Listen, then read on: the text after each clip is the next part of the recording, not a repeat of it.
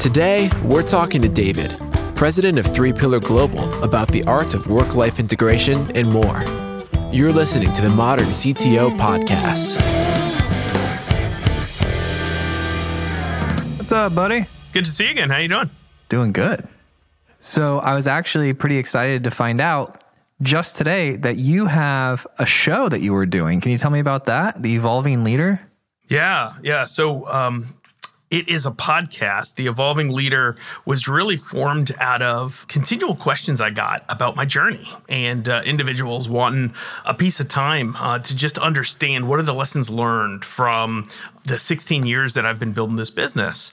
And I have a love for investing in others and especially around the topics of leadership and helping others grow.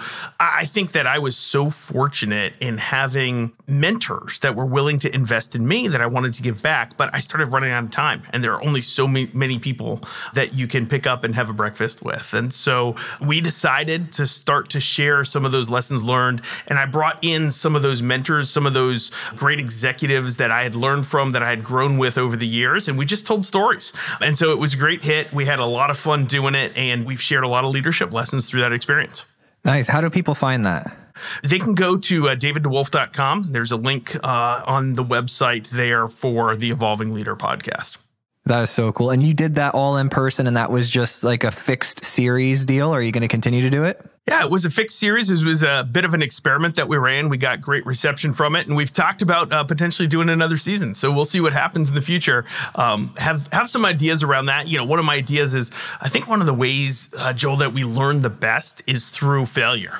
And so one of my thoughts was, why don't we take out some of those really fun stories of failure and great challenge, and what are the lessons learned from that? And so we've started talking to some folks around that. We'll see what comes up of it. Definitely not the topmost priority in my life right now, but it is definitely something that I enjoy doing and passing on those lessons learned. Well, I'm noticing it. I mean, you definitely, since we met a couple years ago, have stepped up your like personal branding and sharing your experiences. And honestly, it's like I kind of look forward to the post that you do. I appreciate you sharing that. No, it's something, you know, all of my blogging started off as myself just reflecting on lessons learned for myself. And from there, it grew to different people picking them up and saying they learned something from it. And I've realized that actually sharing your message, sharing your stories, sharing your lessons, not only impacts the world, but it allows you to create an influence. And I think very important in the world today is that we have principled leaders, and sharing the lessons I've learned of how to be a principled leader and how to be an authentic leader in this world is something that it just allows me in a very small way to give back. Yeah. And I've gotten to meet a couple of your leaders like in person. Great people. So great people. Yeah, I've been very fortunate to work with some of the best, no doubt about it. And I think what's common amongst all of them, all have different skills, talents, gifts that they've got that they put to use, but character matters. And we look at those values, at that character that they have first and foremost when we're hiring. And so that's one thing I'm really proud of, is that we've always maintained that culture. We've always maintained the integrity with which we founded the company. And I think that's what people experience is leaders who may have a different style, may have a different tone, may have different gifts, but are principled. And we hang our hat on that. Nice. The product mindset, that was big. I know we gave a lot of those books away when that was, man, that's actually, we're talking 3 or 4 years ago. Time goes by fast. Doesn't it? Yeah, it's amazing how time flies. And, interestingly, I think the lessons from the product mindset are still valid today, and maybe even more so. You know, since we first talked and the product mindset was launched, COVID has hit and totally disrupted the pace of innovation, right? Digital just hit us in the face because we had to. And so it's accelerated this digital transformation, and the lessons from the product mindset are more relevant today than they ever were before. And the numbers are bearing that out, right? We've seen over a 2x adoption of digital goods and services in this economy. And if you look at research from like the World Economic Forum, for example, they predict that over the course of this decade, and we're only 2 years into it, 70% of the economic growth in the world is going to come from digital products and services. Like, that just blows my mind that that's where we are today in terms of this digital adoption taking place. Dude, the metaverse is coming. Yeah, for sure. Yeah, who knows what it's going to look like? I think we're still trying to figure it out. But there's no doubt that the way we transact, the way we do business, the way that we add value to the world in this day and age, it's all digital, no doubt. Yeah, Zuckerberg's throwing a lot of stuff at the wall, trying to figure out what it's going to look like and how it's going to be. For me, it's too Wii-like currently because it looks like the Wii characters and everything. Just like, I don't know when it'll be right for me, but I know that when I see it, I'll know if it's right. Like when I see it and I'm like, that's it. That's the thing that's going to do well. Then I'll jump in. I feel like it's a little bit of Back to the Future as well, right? You talk about the Wii, but it's also, remember Second Life, right? What was it? 15 years ago, Second Life was everything and it was going to take over the world. It never came about. You know, I'm not sure I've figured out this whole metaverse thing. I think human connection matters. I think the real physical life we live in matters. And so I think we've got to navigate. Yes, there's always innovation. There's always growth in technology and digital, but I'm not sure it's this total virtual world we're going to be living in like people talk about. I think that's an extreme we've been talking about for decades. We're going to figure out how it changes, but we don't know what it is yet. Yeah. And I think we're more likely along the Elon Musk type concept of like merging with them versus like going completely in. I talked to a person the other like week where they built a contact lens and like you put the contact lens in and let's say you open up Google Maps on your phone and you're like, I'm going to go to this restaurant, walking directions. And then you just look and like out in the distance and like in reality, a green arrow will just appear and like animate. Oh. It's called Mojo Vision. And oh my goodness. And I asked him, I was like, is this here today? He's like, yeah. He's like, I don't wear contacts. I've worn this and it took me a while because they've been working on it for years. But man, I was blown away that like that stuff exists. They had an example of somebody playing golf and like your score just kind of popping up over the green. And dude, I think we're going that way where it's going to sort of merge with us and be a part of our lives versus just like digital, 100% digital. That right there, those are real use cases that do provide more convenience. They do answer needs, right? The pure digital world, we're going to live in this fantasy world. I think those are tough because they don't solve real problems. It's one of the principles of the product mindset, right? You got to solve for need if you want people to truly adopt your products and use them. And so I couldn't agree more. And I also think that that follows the trends that we've seen over history with innovation, right? Innovation blends in more with life, the real life, the more we move on, right? And I love the example of just devices themselves, right? You are talking about contact lenses. That's a really, really small device that blends in with your natural life. The phones we have now that are so prominent are an example of where laptops came from, right? The laptop became the phone. Before the laptop was the desktop computer. Before the desktop computer was the mainframe, right? Things have been getting smaller and smaller and more part of our everyday life. I think there's a continuation that happens, no doubt about it. But this change from being an external device to it is the world we live in and it's a totally virtual world, I'm not sure that's a total game changer for sure if it happens. But I think history has shown us what happens is what you just described. Things merge into our life. They become less and less of an external piece of us and closest to who we are, but to who we are. We're not somebody different. We don't become something virtual. Yeah, like we use the technology and it's amazing. We sort of expanded the show.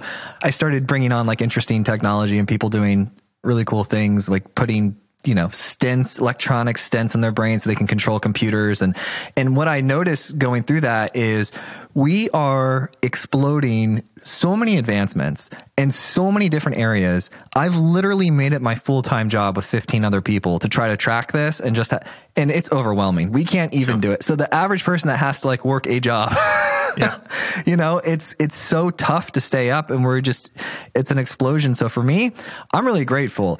And I'm super excited to be alive right now. I think this is like the greatest time ever. And it sometimes gets to the point because I get so excited that I get too into it in the work. And so I've started a new thing where I hard stop at 5. I used to just work 18 hours a day. And then I was like, all right, I got to invest in my family and things like that, because if I do that, then the time I spend at work is actually more potent than if I were to work those 18 hours. So how do you handle that? Because that was what spawned this whole interview, work-life balance. I saw your post on LinkedIn.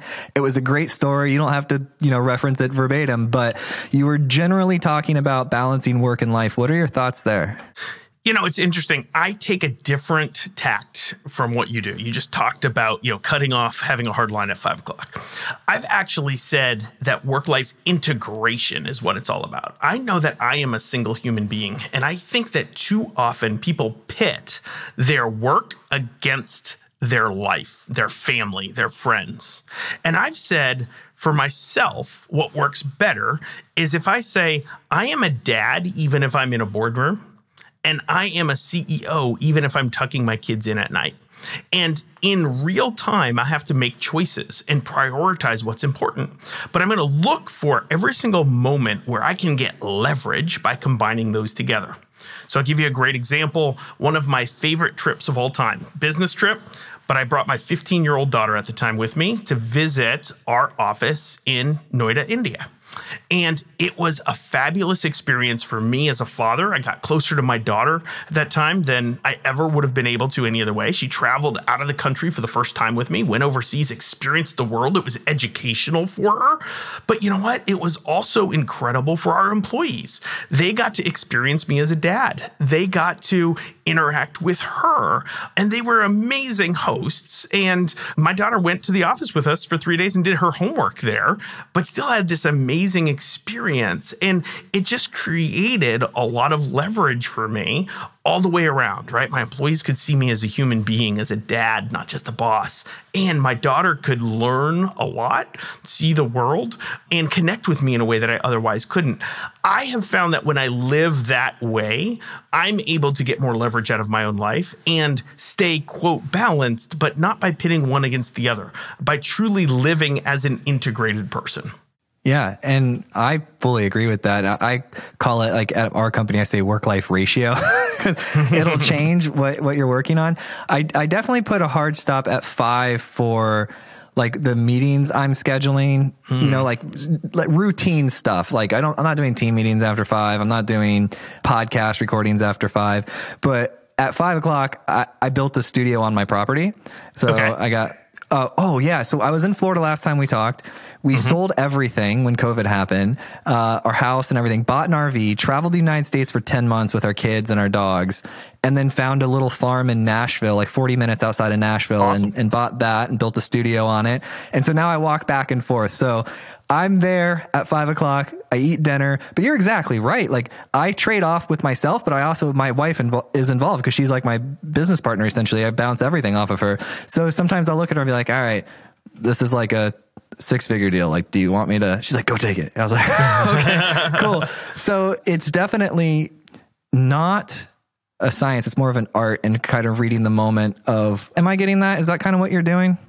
Absolutely. And for me, it is in all aspects of my life. So I use the example of work and family, but my charitable giving, exact same thing. I look for opportunities where can I, through my charitable giving, bring my family into the picture and teach my kids something about generosity, for example, or you name it, all parts of your life. Great example. You were asking before about the podcast I did in The Evolving Leader. I went back, looked through all of the relationships that I had, and I invited some of my best friends because I wanted to connect and tell stories with them again, right? Help me be a better friend. I am looking for those leverage points. And then what you said is so key. It's an art, not a science, right? There can be some science to it, right? For example, my morning routine and the discipline of how I get up in the morning, right? I always start with my prayer time. I then go exercise. I then have dedicated space to plan my day and optimize my performance. And then I get into deep work before I host any meetings, right? Every day. That helps me be more productive and a better person, right? I'm able to get more done by sticking to that routine. That's science. But the art is as priorities come up, as things change, am I aware enough of who I am to live in the moment and make deliberate decisions? And I think in this day and age, it's harder than ever because we have all these devices around us that are popping up saying this needs your attention, that needs your attention. And I have found getting out of that noise, turning off those notifications, really being deliberate can be really helpful for making sure that you stay present. As my good friend Alan Stein says, be where your feet are. When you are where your feet are, you can take a curveball and make a judgment call and then live your best self. How long ago in your life did you, because just to share, about a month or two ago, I was at church and our pastor had said something along the lines of, paraphrasing, your YouVersion notification in the morning is not a Bible reading routine. And so I was like, all right, well, that kind of hit me hard. And so I realized that I'm, 34. I grew up in church, spent most of my life in church, and I've never actually sat down and read the Bible. And so I said, okay, so he had a 30-day challenge thing, and this was about 6 weeks ago. So I started doing that, and I realized, I already had a really specific morning routine, so it was easy. I just stacked it on top of it, right? Because you and I both know, if you have the one thing that's important that has to get done, it has to get done first, right? Totally. And so I stacked that, and I'll tell you what, man, these past 6 weeks, it's been extraordinarily beneficial. How long have you had that in your routine?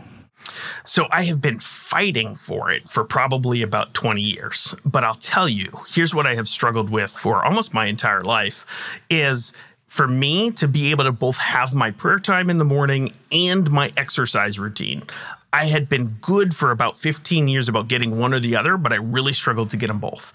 It was COVID, actually, that helped me learn how to do both. And I would say probably the last 2.5 to 3 years is where I really cracked the nut and got good at doing both.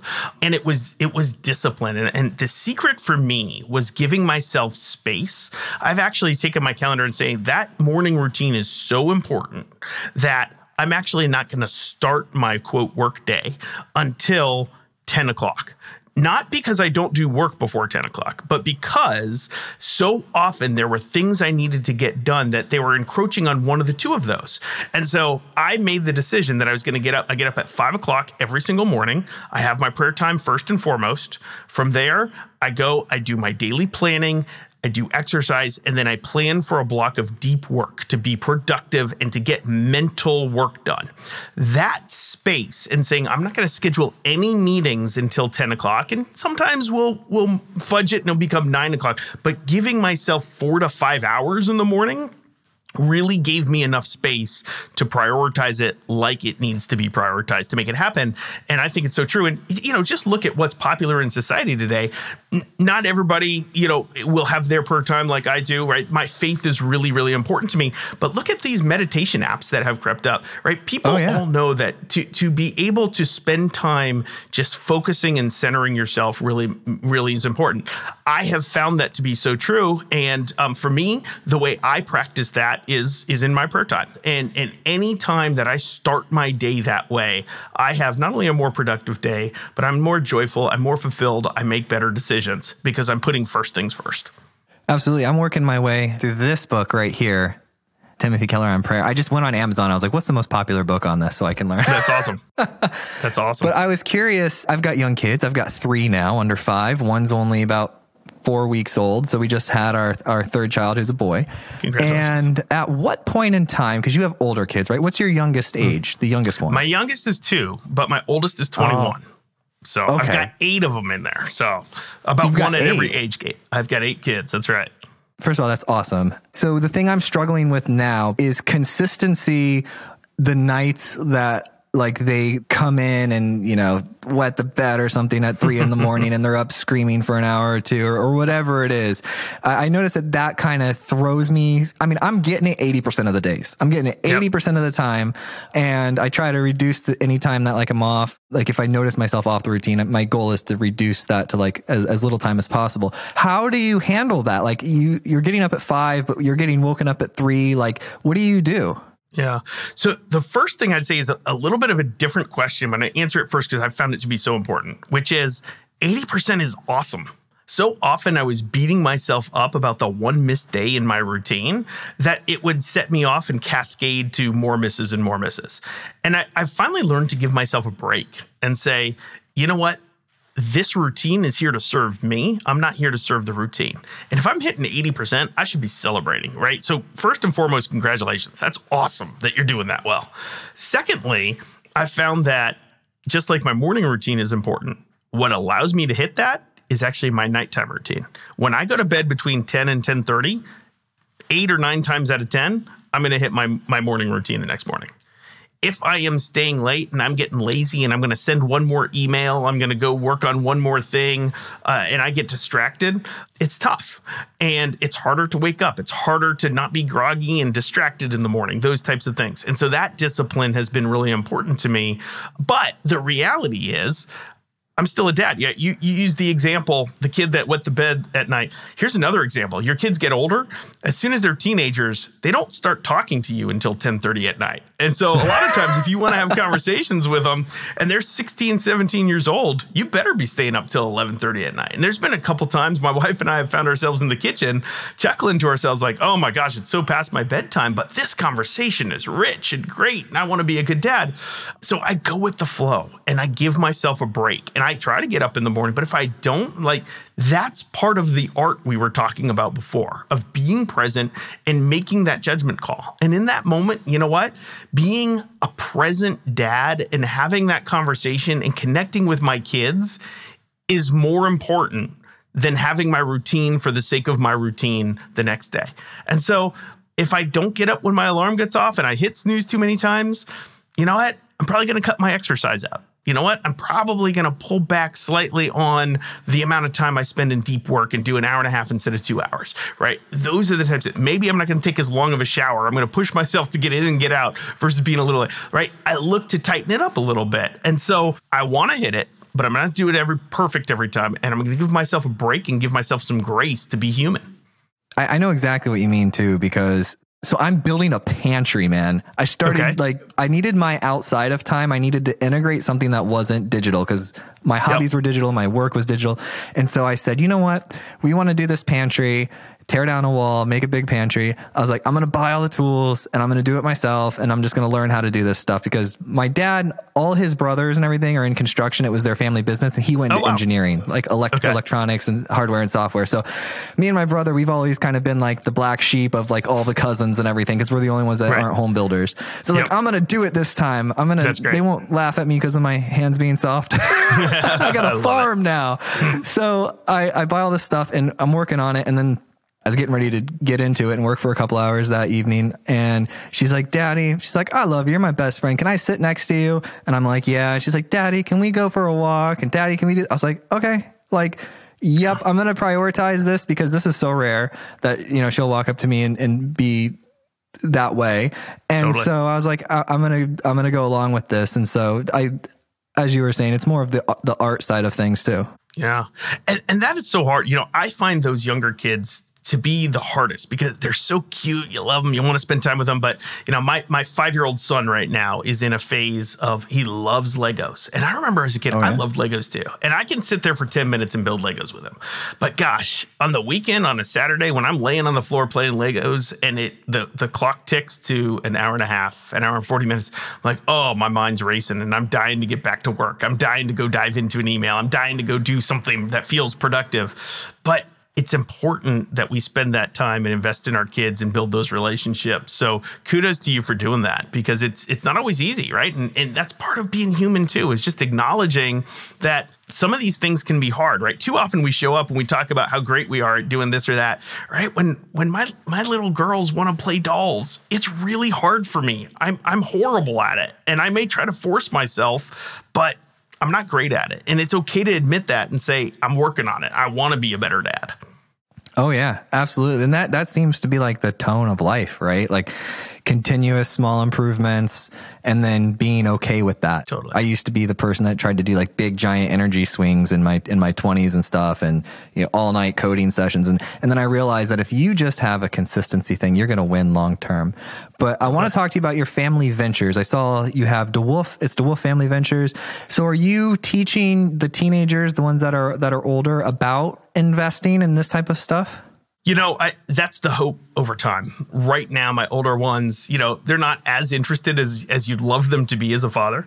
Right now, we're just investing family assets into angel investments. And, you know, whenever I have an opportunity, whether it's those investments or charitable giving, anything like that, I try to bring my kids in, again, integrate things together.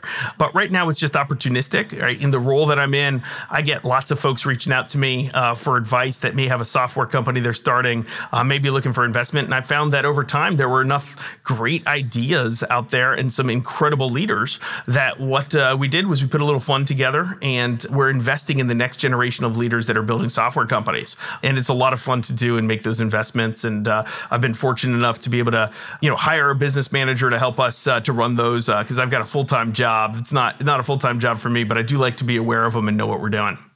Oh, nice. Yeah, investment manager, of course. So is it a lead gen for you to acquire companies, or is it just, do you keep those things separate? It's not really. It's really separated. It is really just family assets that are being invested into emerging software companies, and the underlying underwriting all goes back to the quality of the leader, right? So really it goes back to what we were talking about. The only thing that is similar is the same way we hire great employees at 3Pillar, character-based, looking for folks that have high integrity, share those values. That's what we're looking for in great leaders that are starting software companies that may be looking for mentorship and investment. And that's how we underwrite the deals. Finding people with character within your company, like when hiring, do you have it more systematic than just it's in the culture and your leaders being a part of that culture? It's contagious and they understand how to look for them like intrinsically? Or is it more of like, do you have like a personality quiz? Have you gotten more like... Yep. We have a couple of different tools that we use. Okay. So first and foremost, I think way too often values are something that are on a wall and most people don't even know, right? When I talk about culture, what I'm talking about is the behaviors of an organization and whether or not they reflect those intentional values. Do you see actions taken that are in alignment with those values on a day in, day out basis? And if you do, you have an intentional culture. And if you don't, you have an accidental culture. We've been deliberate about building an intentional culture that lives those values, right? And our organization, they're so front and center, we are so deliberate about them that they can tell you that our values are intrinsic dignity, are open collaboration, are continuous improvement and outsized impact. And they can speak to each one of those and why they matter in the context of our purpose of harnessing the power of team to help make an impact in the world and to lift every single person that is involved in that team, right? And so that has become a living, breathing thing that absolutely we performance manage against it. Our systems are built to make sure we live those. We assess people on, are you living that culture? Are you living those values? Exact same thing for hiring. We are deliberate. Every single person that comes in has a cultural interview, and we ask questions about how do you live the value of open collaboration? Walk me through examples where you had to get in a room with a team and change your perspective, right? Or build on somebody else's idea or share openly even when it was hard, right? Asking those questions. So we've definitely tried to be deliberate about systematizing that, making it front and center, truly what we live, not just a poster on the wall. I love it. Yeah. I think if you boil it down to a few things that you really focus on, it makes it a ton easier than like having 8 because your competitor has 8. Totally. I want to talk a little bit about the economy. I saw you had a couple posts, and so you probably have some interesting thoughts on it. It's been very volatile lately. You're an investor. We just talked about investing. You're also on your non-family assets at 3Pillar. You're actually, it seems to me that you're actively acquiring. I see a lot of M&A activity. What's going on in the marketplace? What should we expect for this next year? Yeah. Well, if any of us had a crystal ball, I think we'd be doing something different, right? So nobody really knows. But here's what I think. I would say, number one, I think we're already in a recession, right? Recessions, you don't really know till you get on the other side and say, oh, we can see it. It's a lag measure. But I think we're in it already. I think it's a very volatile recession as well, right? There's a lot of bouncing around.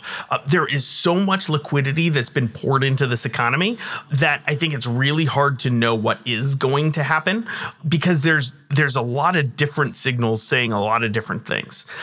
That said, when I step back and look at the reality of what's gone on, I think one of the weird dynamics we have is that we're hitting this recession on the other side of a pandemic, which had people stuck at home saving up money. And so I think over the summer months, you had a ton of travel and just recreation type spend that we haven't had in years. And I think that propped up the economy a little bit. And I think some of the volatility that you're seeing now is getting to the other side of that, right? Now that we are in October, we're out of results coming from the August timeframe when everybody was traveling. We're past Labor Day. And I think some of what you're seeing now in this most recent dip is related to kind of all of that pent-up savings kind of getting out of the system and flushing a little bit. I suspect that for the next 12 to 18 months, we're going to have a pretty soft economy.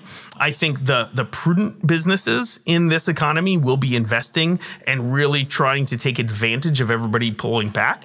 But there will be definitely a pullback. There's a pullback in consumer spend. We see a lot of things jumping around. But I think if we get on the other side of the next major election, I think you're going to see a lot of the instability taken out of the system. People will know what's going on next. And I expect after 12 to 18 months, things will start to grow again. That's my best guess.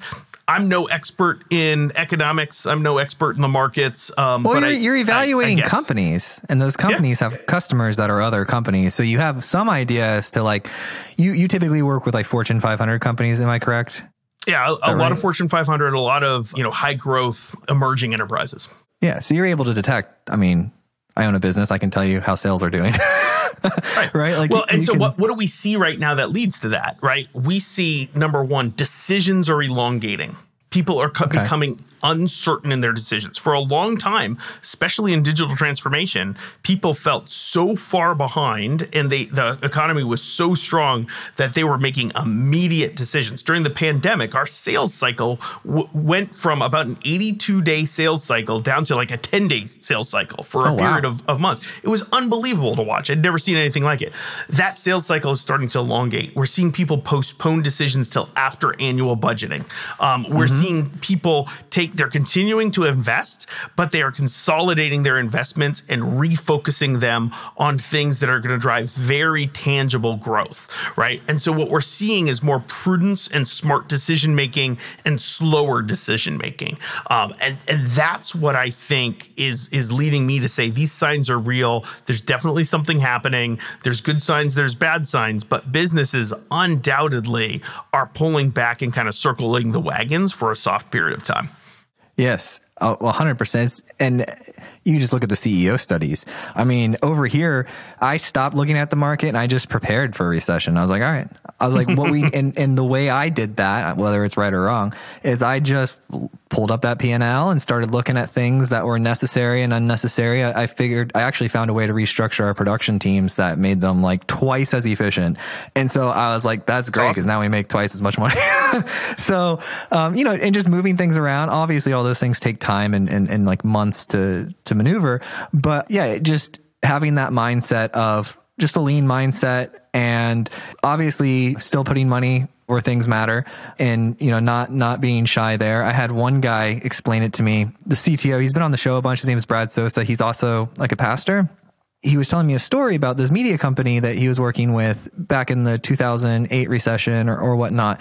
And all the other companies in his industry were holding back and not dealing with it, waiting for that floor. And he decided to, like, he felt it was right to, after prayer and stuff, to like invest in there. He grew it like 10x or something. And I asked him, I was like, that's interesting. He goes, yeah. He goes, the way I see it is I work for God. He's like, this is God's economy. And, it's not the American economy. It's not the Indian economy. He goes, it's God's economy. And I work for him. And so, I'm going to, trust what I get from that relationship. And it worked out super well. And so, when the urge struck me to like sort of retract, I didn't retract in a manic way and just like slash and burn. I just made sure we were being, like, as you said, prudent, efficient, intelligent with the money. And of course, I follow like Dave Ramsey's financial advice. So we do a lot of saving and stuff at the business. I took my personal life and then applied those principles to my business, and that worked out pretty well. I know I said a bunch of stuff there, but I mean, look at that. You're living an integrated life. You just said it, right? You're integrating the way you think about your personal finances is the same as the way you think about your company finances. And I think that's prudent, right? But I would say I'm totally with you in terms of our responsibility as leaders and thinking about our faith and how it applies to how we're living our life. But even just from a pragmatic perspective, right? An economy, and when it's shrinking, it's just like when you're driving a race car. What do? You tap the brakes into the curve and you accelerate out of it, right? Over and over again, if you go back in history and look at the case studies, just from a prudent business perspective, the right way to navigate an economy is to tap the brakes, not jam on the brakes, right? To your point, you don't just start slashing and burning. You tap the brakes going into the curve, and then you accelerate out of the curve. And so you want to be investing in your business to take advantage of that economy coming back. And by the way, the reality that other people are going to panic, and you'll be able to take market share if you're accelerating out of the curve. And I think just from a very pragmatic business perspective, that's what prudent leaders do in a recession. Where are you at in that analogy? Are you still tapping or? Yeah, I think Q4 is the transition point for us. I think we're tapping, we're being smart. We're still executing on some of those, but we're starting to look at right now, where are those opportunities to invest? I think we're going to gauge that based on what we see as the bottoming out. I don't think we've hit the bottom yet. I think we're aware of it. So we haven't started executing, but we've started to plan for the reinvestment coming back. Nice. What's the most important thing right now for 3Pillar? What's going on in your world? So, one of the brutal realities of what's happened, you mentioned the acquisitions we've done. We've had a lot of organic growth as well. We talked about the pandemic and what happened to our business through that period of time, right? A lot of digital disruption. When you're going through growth like what we've experienced, it becomes easy to just focus on the growth and grow. And you plow through several inflection points. And I can say that we plowed through some of those inflection points. And it's really important that as you get on the other side of that, and as you're managing through that, you continue to go back to how do we scale a business, right? Because if you're not being intentional, you create a lot of organizational debt. And so we are at a point now where what we've been focusing, the tapping of the brakes for us going into this curve has been, okay, we've been doing a lot of growing, but we haven't been focused on how do you scale and create a lean, efficient organization to be able to scale really well, to make it easy to do work, right? And so we've been very focused on those operational improvements, on making sure we're building a great business, not just growing with the economy itself. And so that real business building, working on the business, not in the business, has been a key part of what I'm focused on right now. Amazing. And I'm watching time here. I want to make sure we're businessmen. What does your company do and how can people learn more? Yeah, thanks, Joel. So it's been a lot of fun chatting with you. 3Pillar Global is the name of the firm. We build digital products that help our clients compete in this digital economy. These are the goods and services that they're actually selling to their customers using this software to actually deliver those goods and services. They can go to 3pillarglobal.com. Would love to work with anybody that is looking at investing in this digital economy and figuring out how to compete. I love it. And I liked you guys. I think the way I met you was through that product mindset book. And I was like, let's have these people on. That book to this day is the link I send to people when they, want me to explain. I get a call from my cousin or somebody. Hey, can you make an app? Like, how do you do this? I'm like, go read this book. I appreciate it. Go read this book and then we'll talk, and it helps form the conversation. It's a great thing to have out there. So that's Product Mindset, and that's still on Amazon, right? You still buy that That's there? exactly right. You can read it at Amazon, and the thinking in that book has led us to build digital products for what we estimate to be about 75% of Americans use our products. They just don't know it's us that's built it. And so, it's the secret that we've built the business on. And I think we've given away the secrets. We want the world to know it because the digital economy's here. It's real. You got to know how to do it. I love it, man. Well, we made a podcast, David. How do you feel? It's great. It was a lot of fun chatting with you, Joel. Thanks for going there. Thank you so much for listening. And if you found this episode useful, please share it with a friend or a colleague who you think would get value from it. And if you have topics that you'd like to hear discussed on the podcast, either add me on LinkedIn or send me an email, joel@moderncto.io. Every time I get an email or LinkedIn message, it absolutely makes my day and inspires me to keep going.